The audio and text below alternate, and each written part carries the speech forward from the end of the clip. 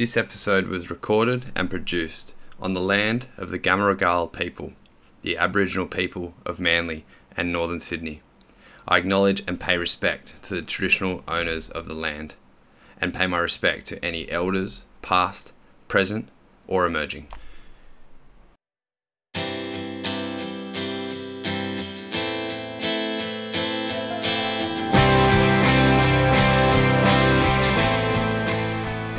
Hey crew, welcome back to the High People Podcast, the first one for 2022. How exciting is that? I just have to check my watch just to make sure I got the date right yet. I haven't got used to saying 2022 yet, but it is awesome to be back with you. Thank you so much for tuning in, for checking out the High People Podcast. If you haven't met me before, my name is Clayton, and I run the High People Podcast, where we interview and talk to different people about different stories and different parts of life, and it's really, really interesting to hear other people's stories and perspectives on certain things. And this story that we're about to bring to you is another one of really, really cool stuff. So it's really interesting, and I'm looking forward to sharing it with you. Hey, if you haven't, follow us on all the socials, Instagram, Facebook. Give us a 5-star rating on Spotify, Apple Podcasts, Google Podcasts. All these things really help, and the feedback is always appreciated. Always looking for some more guests. If you'd like to come on, please reach out.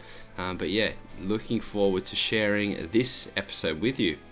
Now, this is Liam Carroll, who is the editor of the Tawny Frogmouth magazine, the local Northern Beaches monthly magazine, which is a really awesome and exciting read. And we go through the journey of how he got to starting this magazine, his life prior to that, his many different things that he's done, different countries he's lived in and everything, and the aspirations that he now has for the Tawny Frogmouth. It was an awesome conversation. Massive thank you to Liam for giving up his time to do that. Yeah, but without further ado, let's get into it. This is the story of Liam Carroll from the Tawny Frogmouth magazine.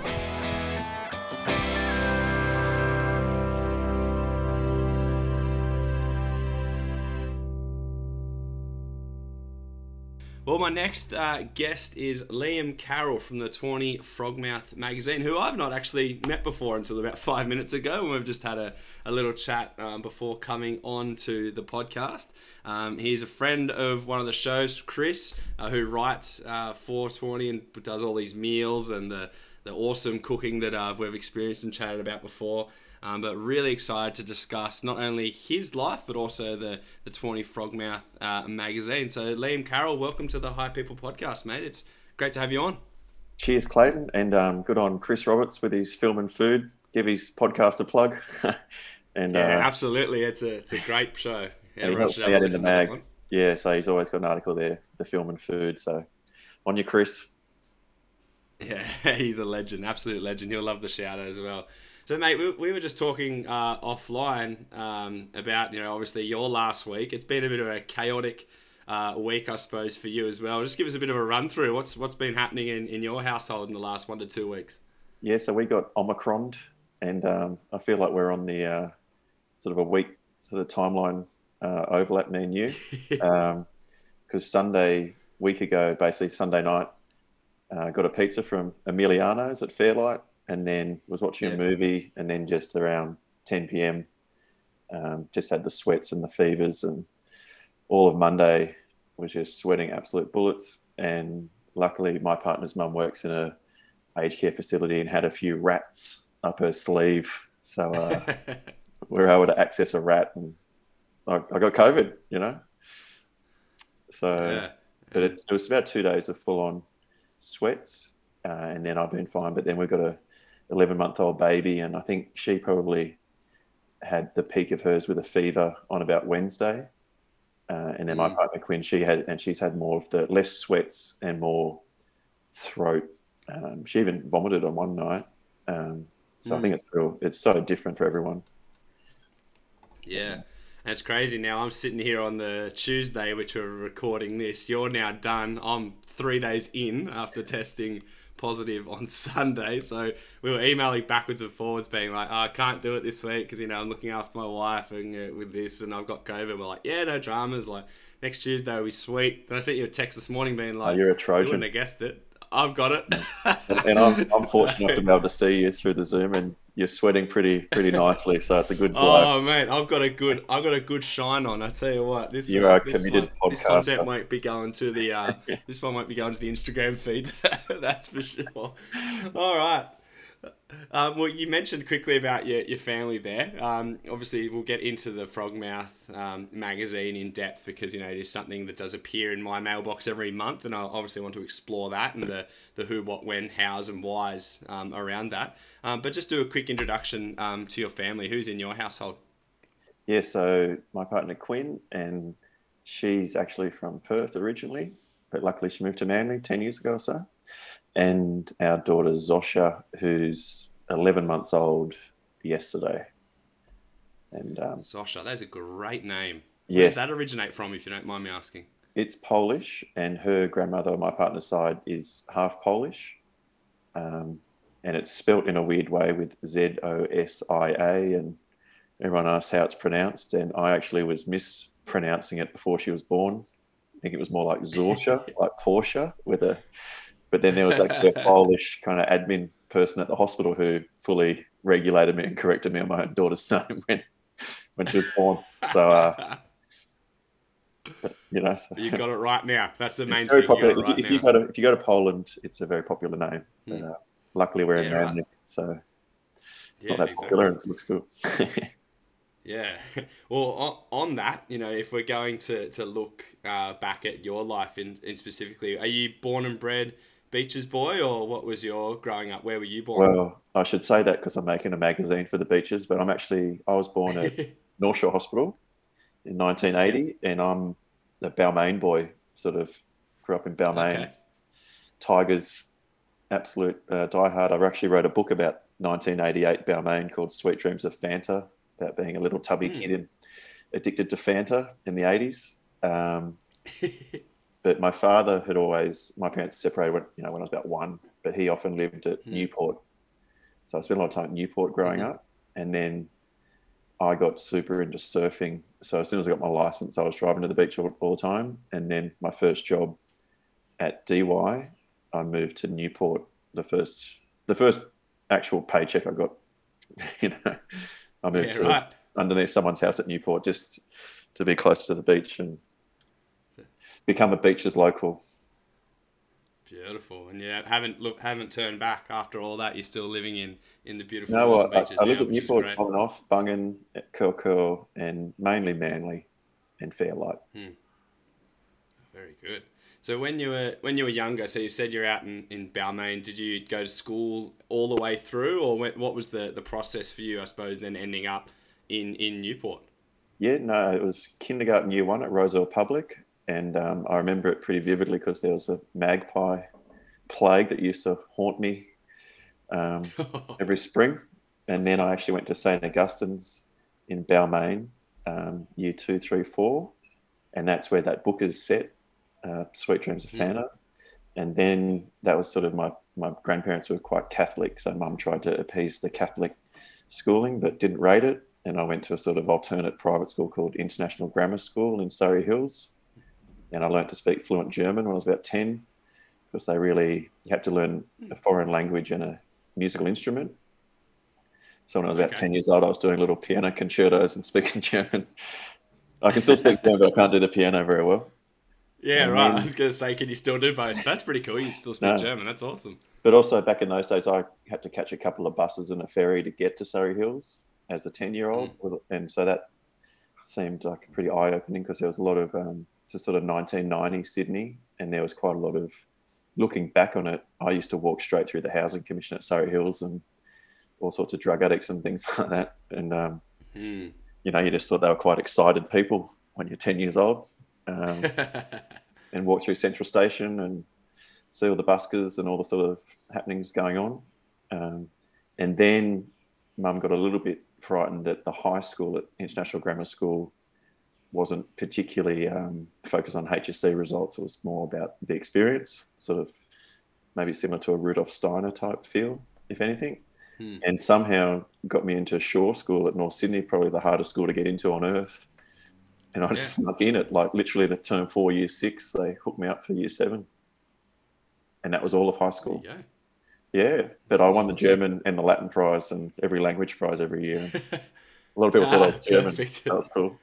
Yeah, Thanks to the early schooling, they get those German yeah. awards. Thanks to That's Frau awesome. Schmidt and Frau O'Brien and and just to be clear, it was 2 hours every day, and they just spoke German, Mm, and you just absorbed it as a 10-year-old wow. so quickly. Yeah, I suppose at that time your brain is still growing so much. It's perfect time for to start learning a Yeah, language. I wish that I could have learnt another language. It was probably part to my laziness and no, hope I no think one's listening. 312. You've But got to get my in 312. teachers were no good. Well, Yeah, yeah, and a lot of the teachers of language for say primary school, when you should really be hammering it, it's just mm, colouring in. I did Italian in year 1 or 2, and it was just colouring in mm, pizzas or whatever. It wasn't, you know, yeah, they didn't teach it very well. And then if you try and learn after about age 12, it just gets harder. Because I've lived in China, and I mm, can't speak anything, no idea. yeah, sure. Spent a fair bit of time in Indonesia and know a little bit, but German, and then if you learn German, you can learn French and Spanish, and those languages are all pretty similar. So Yeah, interesting. yeah, Oh, there you go. So when you were going through, your school and high school and finishing that, was there something that you were really keen on doing? Was there a bit of a direction, I suppose, you had in your head that you wanted to go? Were you going to be the next Kelly Slater, or were you going to be the next author, or what was, I suppose, the journey that you were going on at that time? no, well, I mean, reflecting once you're older, you sort of see things clearly. But I was going to be a doctor. I was dead set. That's all I wanted to Okay. do. Um, so I don't know why, but I had this thing in my head to be a doctor for Médecins Sans Frontières in Africa or something, and so Mm. all I wanted to do was get the HSC marks for that, and I got a pretty awesome HSC mark, but I was about zero point 0.2 off getting straight into sort of Ah. undergraduate. And in Mm. 1998, they just changed it, so there weren't so many. You had to actually do postgraduate studies, which is actually a bloke I went to school with. It was his dad, prick, who made doctors. His doctors had no bedside manner, and his theory was you should do a degree first and then go back and do a 4-year medicine degree postgraduate rather than a 6-year Yeah. undergraduate. But all ends up well because I did physiotherapy. Um, I Mm. did medical science for about 2 weeks and then quit and had a year off. And did labouring and went surfing because medical Yeah, science is nice. sort of lab based, and probably be helpful for COVID, finding a cure for COVID. But Yeah. I didn't want to be in a lab my whole life.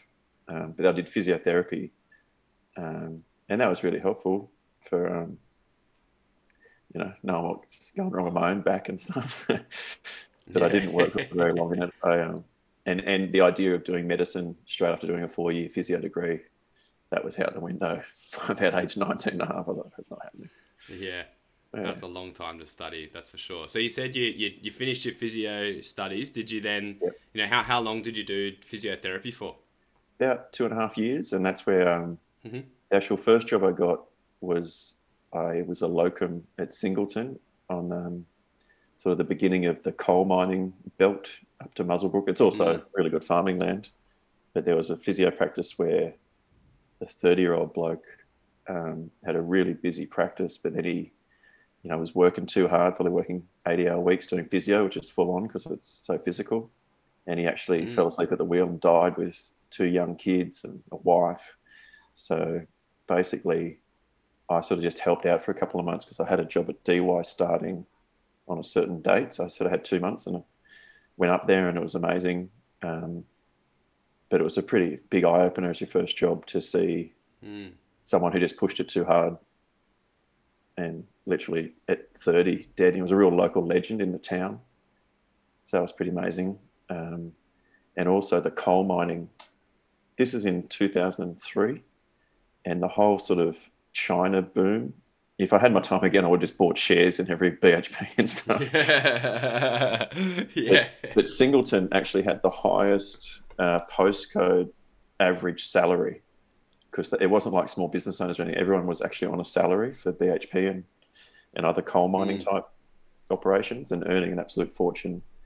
and all that sort of workers' comp work was feeding into this practice. Hmm. But then I didn't want to live at Singleton, and I got the job at DY and was there for a couple of years. Um, but then I like having the physiotherapy knowledge for my own self, but dealing with people in Yeah. pain all day, it wore me out. And around age 25, I realised I wanted to make as much money as possible, and I got a job in an investment bank doing Right. as Oh a wow, that's a trainee. change. Yeah. Yeah, yeah, I jagged Yeah. that too. Um, but probably, and I'm sure a lot of people go through this, that I had no idea really about how money works at all. And, my Hmm. parents just, I had pocket money or I had, clean dishes and stuff like that. But when I had my first job and realized what's this? What are interest rates? What's the central bank? Yeah. What's the ASX?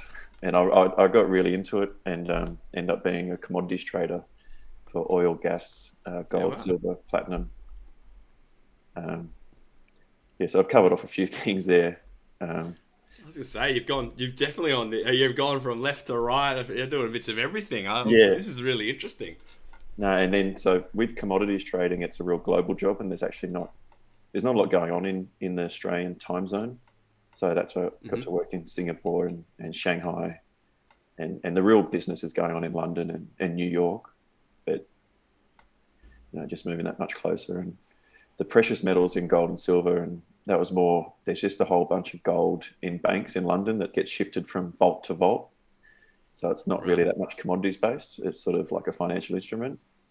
But the Hmm. oil and copper, things like that, they actually got it's like a shipping operation. So you got to get a giant oil tanker full of oil and get it from Amsterdam to Singapore. And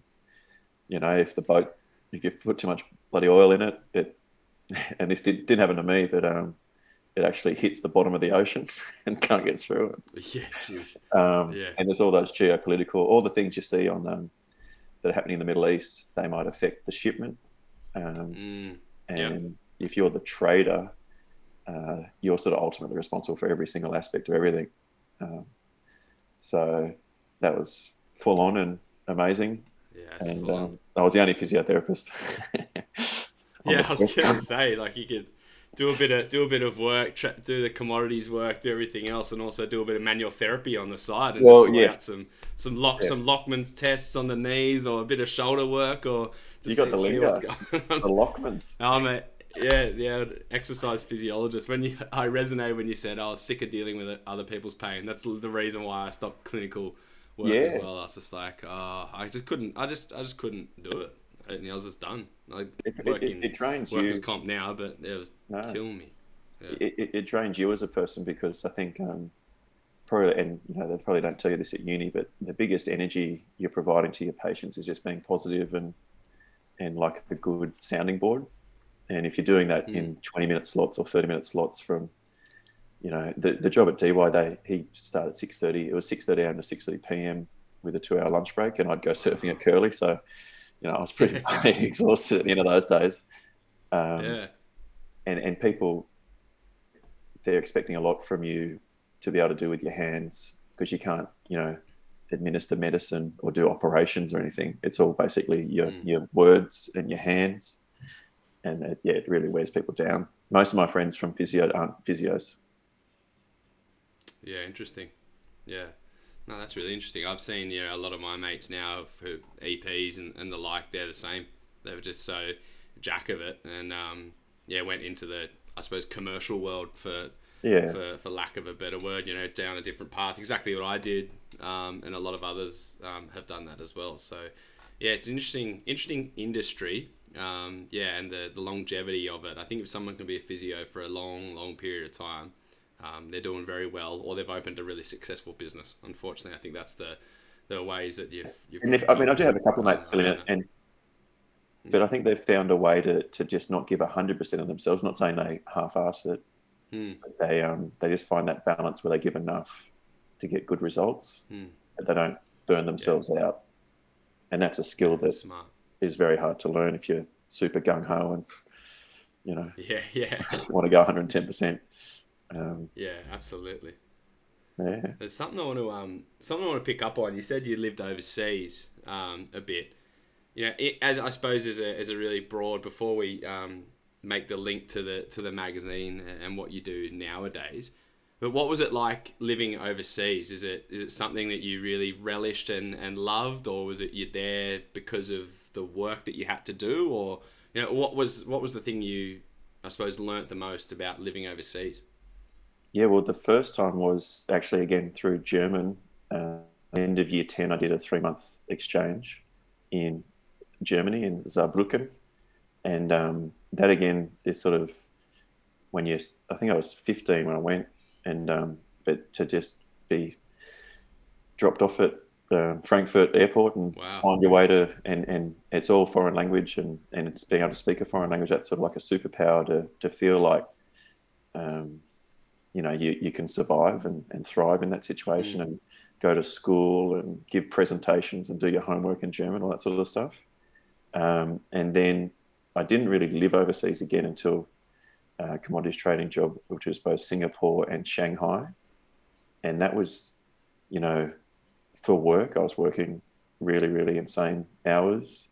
Um, but it was such a pleasure to be, um, especially in Shanghai, and to see, because all Australians talk a lot about China, and Mm. actually have a lived experience. And I had to, on my own, find a place to rent and deal with like a landlord, um, Mm. and just, again, I couldn't speak any Mandarin, so that was different. I sort of learned how to pronounce my street name to taxi drivers and say it with a perfect accent. Um, but then just to see, I mean, if you walk down the street in China, in Shanghai at least, everyone's trying to bloody shoulder you out of the way and smash your face in. Everyone's spitting Yeah, everywhere, right. and this is culture. Yeah, um, yeah. I actually did write another book, which is called Slippery, and it's about that whole oil trading experience in Singapore and Mm. Shanghai. And it's probably been not accused, but it would come across in some degrees racist how I talk about Shanghai, and that's a little bit Mm. disappointing because I got really good friends there. But you know, the people in China are very, very self-orientated, and I don't think I saw an ambulance the whole time I was there. Um, and if you don't take care of yourself and your family, you're in big trouble, and that's sort of a real Mm. necessity of life there. Um, but having seen Shanghai, and in 1993, I think if you look at a photo, it's just a river, and I was there in Mm. 2012, and it is a futuristic city. It's the Gotham City, they call it, of Asia, and it rivals New Yeah, York wow. City in terms of just skyscape and history. And I'm not sure what it's like in COVID, but there is something always cool going on. And there's Yeah, right. someone dangerous, someone super rich, someone super famous, someone super Yeah, sketchy within every sort of 50-meter radius of wherever you are. yeah, interesting. And I just There feel you go. lucky Well, to I have haven't lived there, been to to. have been paid to live there. Yeah, I didn't have to go and travel there. I was just sent there. yeah, interesting. Well, I've never been there, but I have been to New York, and that is a one Nice. impressive, chaotic Yes. place. So I could only imagine that, but then throw it into something with not my normal dialect Yeah. and then putting that all on top of each other would just be, I think, just a massive cesspool of just chaos. So that sounds But talk about like be quite interesting, I think, to look at. they look the same. I mean, communist China, everything you see in America, they're the biggest capitalists going. They love all those brands. They love sort of Yeah. high end handbags and stuff like that. And then there's a bustle of city. So say New York, Shanghai, Paris. Sydney's not really up there because beds shut everything down, and the city's got no sort of Yeah. beating heart after dark. But Shanghai and New York are like sister cities. You'd feel extremely Interesting. like you're in the same place almost. It's just more polluted. Yeah. Yeah. Yeah. Yeah. There you go. So if we do a big sweep here, and I know we've only been talking for about 20 odd minutes here, but you've gone all the way through your school. We've got um, learning German. We've got changing up of schools. We've got physiotherapy. We've got commodities. We've got living overseas. You've got written books that I'd love to obviously ask about as well when we get closer to the end. But we get to this point, and I suppose we're going to fast forward it to more recent times in the sense of now. Now, with the Tawny Frogmouth magazine, I want to go back to, I suppose, the very, very start. What was the conversation? You know what? I think we can do this, or let's do this. What was that conversation? Who was it with? Where was it? Nice. What made Liam Carroll kick off Tawny Frogmouth magazine for the beaches? So Rupert Murdoch, bless his soul, when he decided to abandon the print run of Manly Daily. So that was the Mm, catalyst, and that I think was maybe made public knowledge in April 2020, but definitely I think maybe it's the 1st of May 2020 was the last print mm, run. And so that um, got some people thinking, and there's sort of a replacement Manly Daily, the Northern Beaches Review, which is a weekly sort of more like a newspaper, unlike the Tawny. But that initial um, vacuum created by Rupert abandoning that print, and the Manly Daily is 115 years old, and it's a real institution and an mm, icon. So that was what got it started. Um, Also, so since the oil train, the sort of training I'd actually done was screenwriting at the Australian Film, TV, Radio School, and so I've got no journalism training or you know no training in writing really. Apart from that, yeah, I'd written yeah. the two novels before that sort of doing those studies. Um, but another mate of mine thought, we could just do a weekly newspaper, maybe just call it the Beaches Daily, or just sort of play on the Manly Daily. Um, and he was very into the main way these things make money is by selling real estate or having sort of real estate agent advertisers. Um, but then I'd written a couple of articles for a surf mag called Beach Grit, an online surf mag. And so there's a guy, Derek Riley, who's the founder of that and who created Stab Magazine, if you're aware of Stab Mag. Yeah, wow. Yeah, Um, yeah. and I just called him and I said, how hard is it to do a weekly magazine? And he was like, mate, it's the hardest thing ever. That's the worst idea. He'd done weekly magazines in the 90s, and he knew how hard it was. But he put me in touch Mm, with James Hutton, who does The Beast. And The Beast is essentially what the Tawny is, but it's been going for since 2004. And mm, James Hutton um, is essentially just like me. He's maybe a year or two younger than me. He's a Bronte board riders type guy. Um, and him and his brother unfortunately had passed away very young before I met them. But when I looked at the stats for Warringah and getting back to like what puts you in a spot to be able to start a local magazine or a local mm. newspaper, the average, basically everything about the average of a Warringah resident, I was like, 39 years old and 10 months. It's 50-50 men and women. And like, I was like, oh, yeah, I'm as average a Joe as there is Yeah, yeah. in this electorate. Um, and then James was similar. Like, so the Beast goes from North Bondi to Maroubra. It's a monthly magazine. And he basically said, mate, be stoked if you did something similar. And if it goes good, just get me a case of beer. Because I was like, yeah, 'cause, he's basically spent 16 years, the format of the Tawny to be A5 so that it fits in letterboxes, um, not paying some outside mob to do the deliveries, to actually build up your own delivery. I call them the Tawny Foot Soldier Army. So the very first Tawny was basically me and my stepdad, my 6 month pregnant partner. We delivered the 50,000 ourselves rather than Wow. pay some mob to do it. Um, Things like that, and just treat people, any advertiser, any writer, just his advice was just be nice.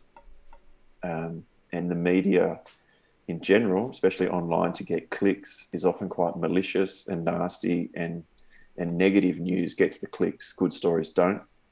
So if you're going to commit and do the print run, and 50,000 is a huge print run, if you tell nicer feeling uplifting stories, which is something from screenwriting, it's all about eliciting positive emotion. It doesn't have to be, but the best movies are the ones that are really well received, like Little Miss Sunshine or The Castle, um, Mm. Muriel's Wedding. They sort of had this ability to. It's more personal. It's got a sort of emotional response. So I was more interested in telling those sorts of stories and had the confidence that if it was in a print form where you're holding it in your hand, you're not scrolling on your phone, getting notifications Mm. that you're late for a meeting or that so and so commented on your Facebook post or whatever. If you're actually holding a print thing in your hand, you'll engage with those sorts of stories. Um, so, but there was a lot of work to do between May 2020 and the first issue was the December 2020 Mm. mag. But that started landing in letterboxes November, let's say like November 18 or so. Yep. And all that content was, I basically wrote the whole first one and delivered Yeah. it. Right. And, my partner's a graphic designer and she's amazing. Who she can make it look pretty. She's worked more in online, like how do you make an app, the user interface, the user experience for digital devices. But the fun fact is that graphic design really started with magazines, 150 years Yeah. ago, get it all together. So the graphic design is so important to make the mag look slick. It's not like a Mm. pamphlet or an A4 newsletter. It's a legitimate magazine, and that's thanks to Quinn. Um, but then the funny part was the first one came out, and it's so hard to explain. If you go back to the first one, any advertiser in it is essentially a mate that I pleaded and begged with to just give me any money whatsoever. Um, and they all got free, essentially almost close to free ads. Um, and the name Tawny Frogmouth, I knew the biggest challenge was if you open your letterbox, if something's free that lands in your letterbox, the very good assumption is it's complete garbage or it's trying to sell you something you don't want. So Yeah. it's some sort of messaging Yep. you don't want, you're not interested in. And so the Tawny Frogmouth as a name, it really fits the mag because Tawny Frogmouth birds sort of hide out in the trees, what's going on, and they've sort of got this spiritual, wise ability to communicate with people. Mm. Don't want to get too lofty about the magazine, but hopefully aspire to that sort of ability. Yeah. Yeah. But it's Yeah. also a No, I stupid love it. name. Like you go, what the hell is this? What is this stupid Yeah. thing? And the first 6 issues, we actually had a little almost emblem saying like Beaches Monthly Mag, just to make it clear. But within sort of 6 issues, people know what it is, and that means we can just have a bit less on the title so that the cover art really Mm. takes center stage, and that's a pillar of the mag to show off a local artist in each issue. And that Yeah. artwork, Awesome.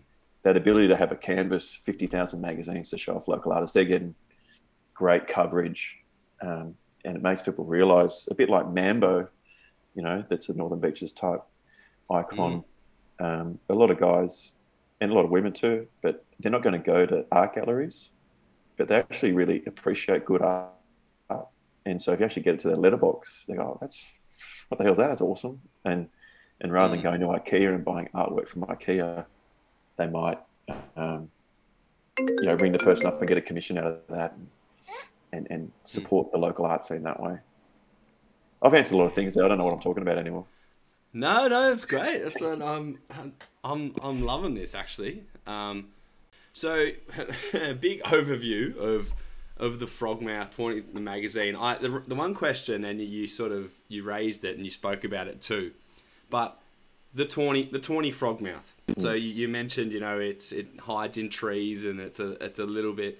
I remember the first time picking it up, and it won because I looked at it and went, what is this? Why Nice. is there an owl on my Fooled you. mailbox? And Gotcha. I had to flick through, and now I look at it every single time. But what was I suppose the decision on that? Why not the magpie or the seagull, or was there any Totally. particular reason in regards to that? There was a few ideas, but essentially my stepfather is a bird watcher, and Okay. at a place at Fairlight where I used to live, there's a tree that's actually been cut down. But I call it the Mayor of Manly, or him or her. At the Tawny Yeah. Frogmouth, I went for a jog one morning, and when I got back, it was just, if anyone's seen Tawnies, it was obviously they're camouflaged, and a lot of them have seen you because you don't see them because they're so well camouflaged. But I spotted this one, Yeah. and it just stared at me. It was so cool, and it was likely sleeping and sort of chilling out during the day is what they do. Mm. Um, and then I sort of ran inside, got my phone, took a photo. I didn't know about Tawny Frogmouths, so I sent that photo straight to my stepdad. He's like, yeah, Tony Frogmouth, like as if it's the most common thing in the world. And then that was at least 2 or 3 years before the mag, but it stuck with me. And then trying to think of an idea for a good name, an interesting name, a quirky name, and then looked into tawny frogmouths, actually the nature of the creature itself. And they're sort of these monogamous partners. They are horrific nest builders. They're not handymen. Um, they they have this ability to camouflage in the trees and just watch what's going on. And then they're not owls. They don't have big talons. If anyone's watched Napoleon Dynamite, but they got soft feet, and the way they eat is with their mouths. They've got these big mouths, and then if they open their mouth up, it actually looks like a Venus flytrap, and a lot of insects will just fly straight in because it's so bright and attractive. Or they can use their mouths to get food. Um, they apparently throw their poo at people they don't like. They cry when their kids die. Or we actually had a story. It was in Victoria, but it was about, so it didn't really fit the specifications of local news, but it was about a tawny frogmouth. And the theory was that a tawny had lost its lover, its partner, because a dead tawny was found in the park locally. And then this tawny was basically each night coming down and perching in his husband's hair, sort of doing his hair for him and sort of cuddling up. Yeah, wow. And they sort of believed that was some sort of healing process. And people who often mistaken the tawny's cry or the way it sound it makes for like a reversing truck or just a it's not a beautiful noise, but everything about this creature just was amazing. And in terms of a publishing icon, it was perfect. And in terms of if there was a bird that could become a magazine writer, the tawny it'd be the best mag going, because they see everything going on and they keep their trap shut until it's time to open up and lure some food in. I love that, like the observer over just the northern beaches, just like Yes. taking it all in, and then at one point, monthly now, obviously, and then letting it all go out. I suppose then on that point, Liam, what does, for those who have not had the privilege of picking up one of your magazines, what do you normally find in Tawny Frogmouth? It's a variety magazine, and variety, that's a bit of a funny word, but basically my theory was, have some just news, which might be anything, but then have sport, health, education, crime, investing, blind dating, film and food. A real pillar of the mag is the cover, and that's always created by a new local artist each month. And then there's always an interview with that cover artist inside to learn a bit more about them and bring their personality to life. Another pillar is Paige Turner, who's just my mum, but she's our book reviewer. And in order to promote books is very difficult. So she'll do a book review on at least one local artist or one local author and get that to the 50,000 homes and hopefully help them sell a book, which is almost impossible to do. Fantastic. There's Diggs Music, a mate of mine, Digby, who's a musician, writes about music issues, and that's been pretty interesting with COVID. And that actual column has become more about sort of accounting, financial advice on how to navigate JobKeeper. Did a really good article with another local artist called Dwan and Only, who's a really good singer, and they just helped anyone work out what they're entitled to with all the sort of different payments, which is not about music at all, but it actually really is about music. Got the star signs, call it crystal ball, and some people have criticised crystal ball for not being like a train. It's not real, and as if like so that's always a funny argument to have with people. And then I naturally take the piss probably too heavily, so I try and have a little bit of piss taking in the mag, and probably the first mag has the most piss taking, where the proud property portfolio proponent Hugh G. Lee in debt is our property expert. Inspector Conviction is our crime writer. But as time's gone on, sometimes there's not content each month to really bring that to life so say for instance with crime, if there's a serious crime, you can't have a tongue-in-cheek chat about it. And so Conviction he makes little cameos now. He's not in there every issue, um, but there's always room for more because I think that's what is just the sort of the banter and the sort of comedy value of a print publication. I'm of the generation, say with Mad Magazine or just different ways to Yeah, have yeah, fun yeah, in yeah. print, and I think that's what really helps it cut through because a print, a sort of letterbox delivered print publication is often very serious about council issues or not Mm, written with any real love of jus of language of having a bit of fun. So actually, the biggest compliment yeah, I got after interesting. the first issue was there's a band called Tism. This is Serious Mum, Hmm. and they did the song "I'm on the Drug That Killed River Phoenix." It's a very popular song. Um, Right. but they all wear these stupid masks and costumes. And so when the first one came out, someone sent a letter saying they were just stoked to have like whoever this Tism masked person is making this stupid mag, thank you. So that was the best compliment I could have hoped for. But I have come to Oh, criticism that's because awesome. it's not as it's maybe not as funny. I think there's still plenty of funny elements to the mag, but there are some people Sure. with some really sincere local stories about things that you can't poke fun at, you know. So try and Yeah, find that balance. And you got to yeah. I create it in think a month. finding You a don't have balance much time. You really. got to just do what you can. Now, that was what I was also going to say. So creating a balance and then turning a magazine around pretty much what every 25 to 20 days. Yes, Once it goes into, I'm just taking a guess there on publication and printing and pressing, and I'm assuming that doesn't just happen like a click of a finger. So I wish that'd be awesome. having all that, okay, yeah, that would be good. I think I want to lead you into what's been one of the best stories, but I just want to read you out when I emailed you asking if you could jump on, it'd be awesome to email me. I just love what you said to me. You said, "Oh, if you could just email me through this email, that'd be better." The 20 mailbox is crucial for local issues like dog poo, which always seems to get a lot of traction. Sure does. Are you getting a lot of dog poo stories through Oh, the big 20 time. inbox, I or? might almost start a second publication dedicated to dog poo and dog owners.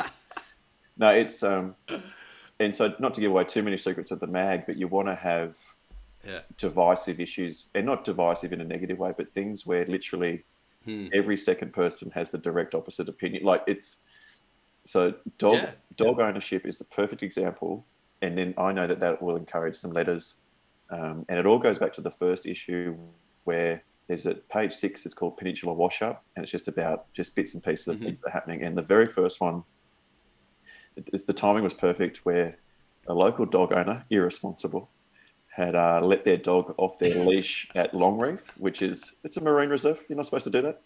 And then it tried to chase down a seal. There was a seal just having a good time, and then I said, oh, it's chasing this seal and hassling this seal. Doesn't know that seal's a great white's brisket, and it was a complete piss take.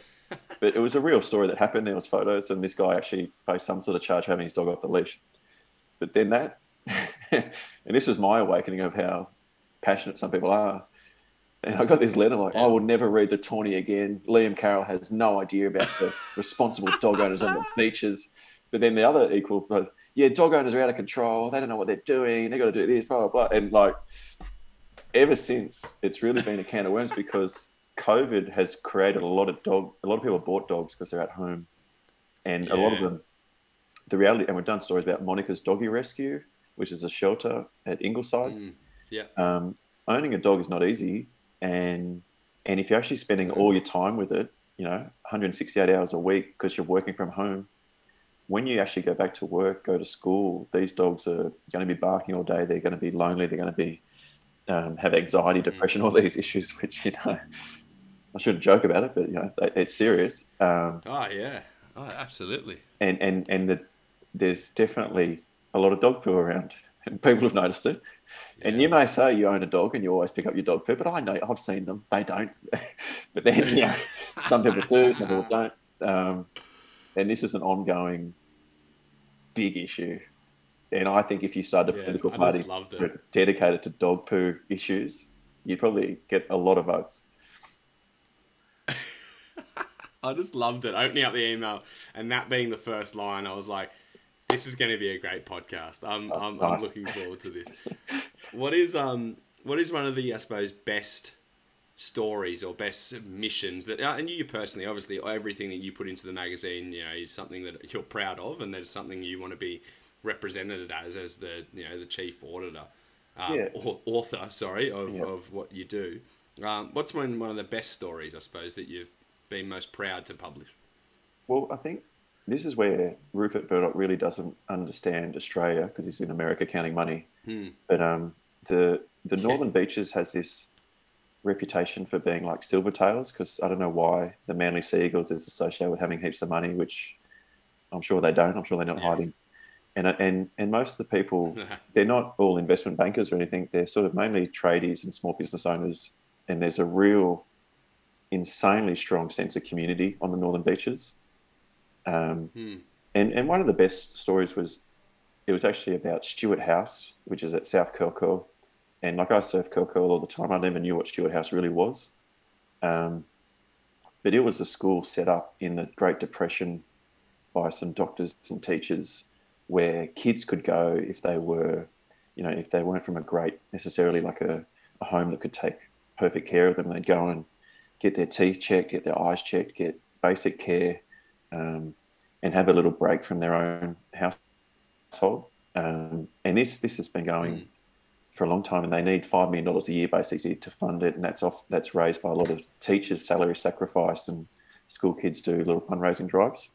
So we did a story about that for their 90th birthday, and then an anonymous reader just rang up and just said, "I want to give them $20,000." And so I was like, amazing. Wow. And then I rang them and said, "Yeah, I got an anonymous only wants to give you 20 grand." They're crying, um, It's and it just means incredible. so much. And that's for a sort of charity that is not. These kids are not local kids. These are kids from all over New South Wales, from you know Okay. those Yeah. troubled sort of homes. So that was huge.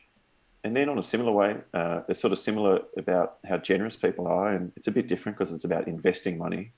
Um, but our sort of, I guess, my step uncle or something, who started Goodra Digby whiskey. You're not allowed to call it whiskey because he's able to distill it in 3 months, not 3 years.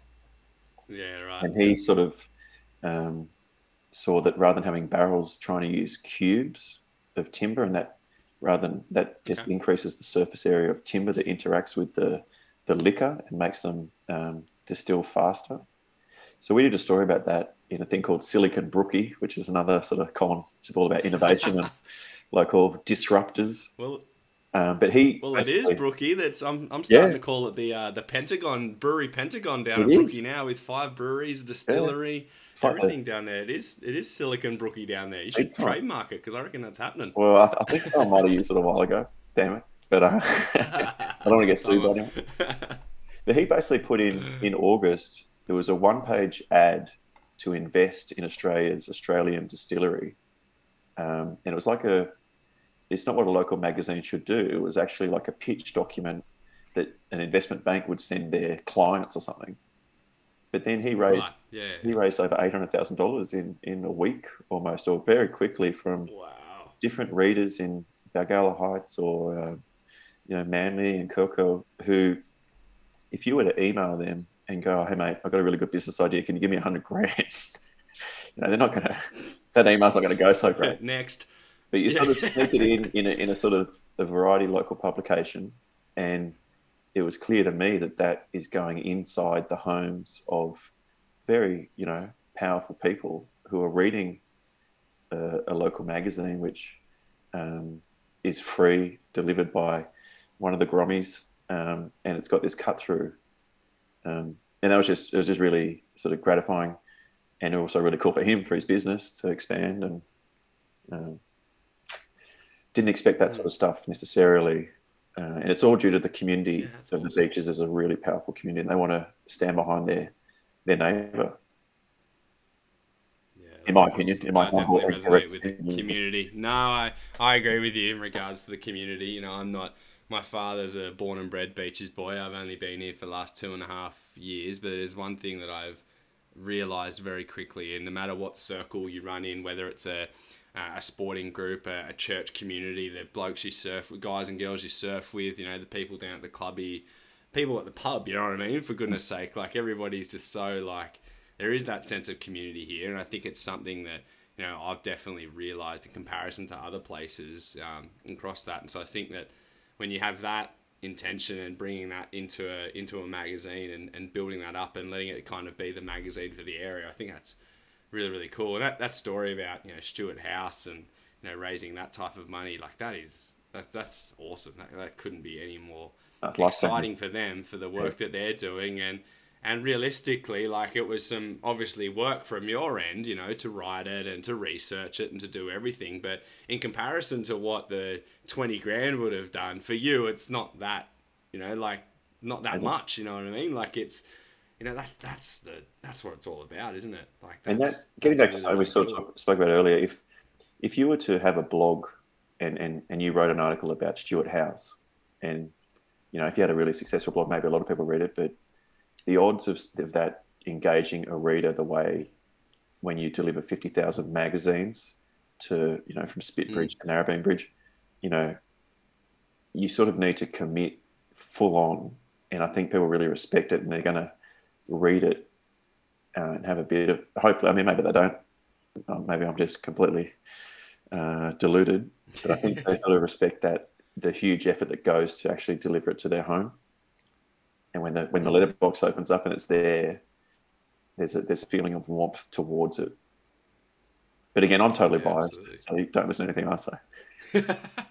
Well, I enjoy it. I only just you know, started probably in the last 6 months, really, you know, getting into it, and because, you know, waiting for it in the mailbox, and because I just didn't know what it was, and then when Chris got his little snippet at the end, we were like, oh, well, we've got to read it to support him and to get in there, which is awesome. I suppose it leads me into one of my final questions.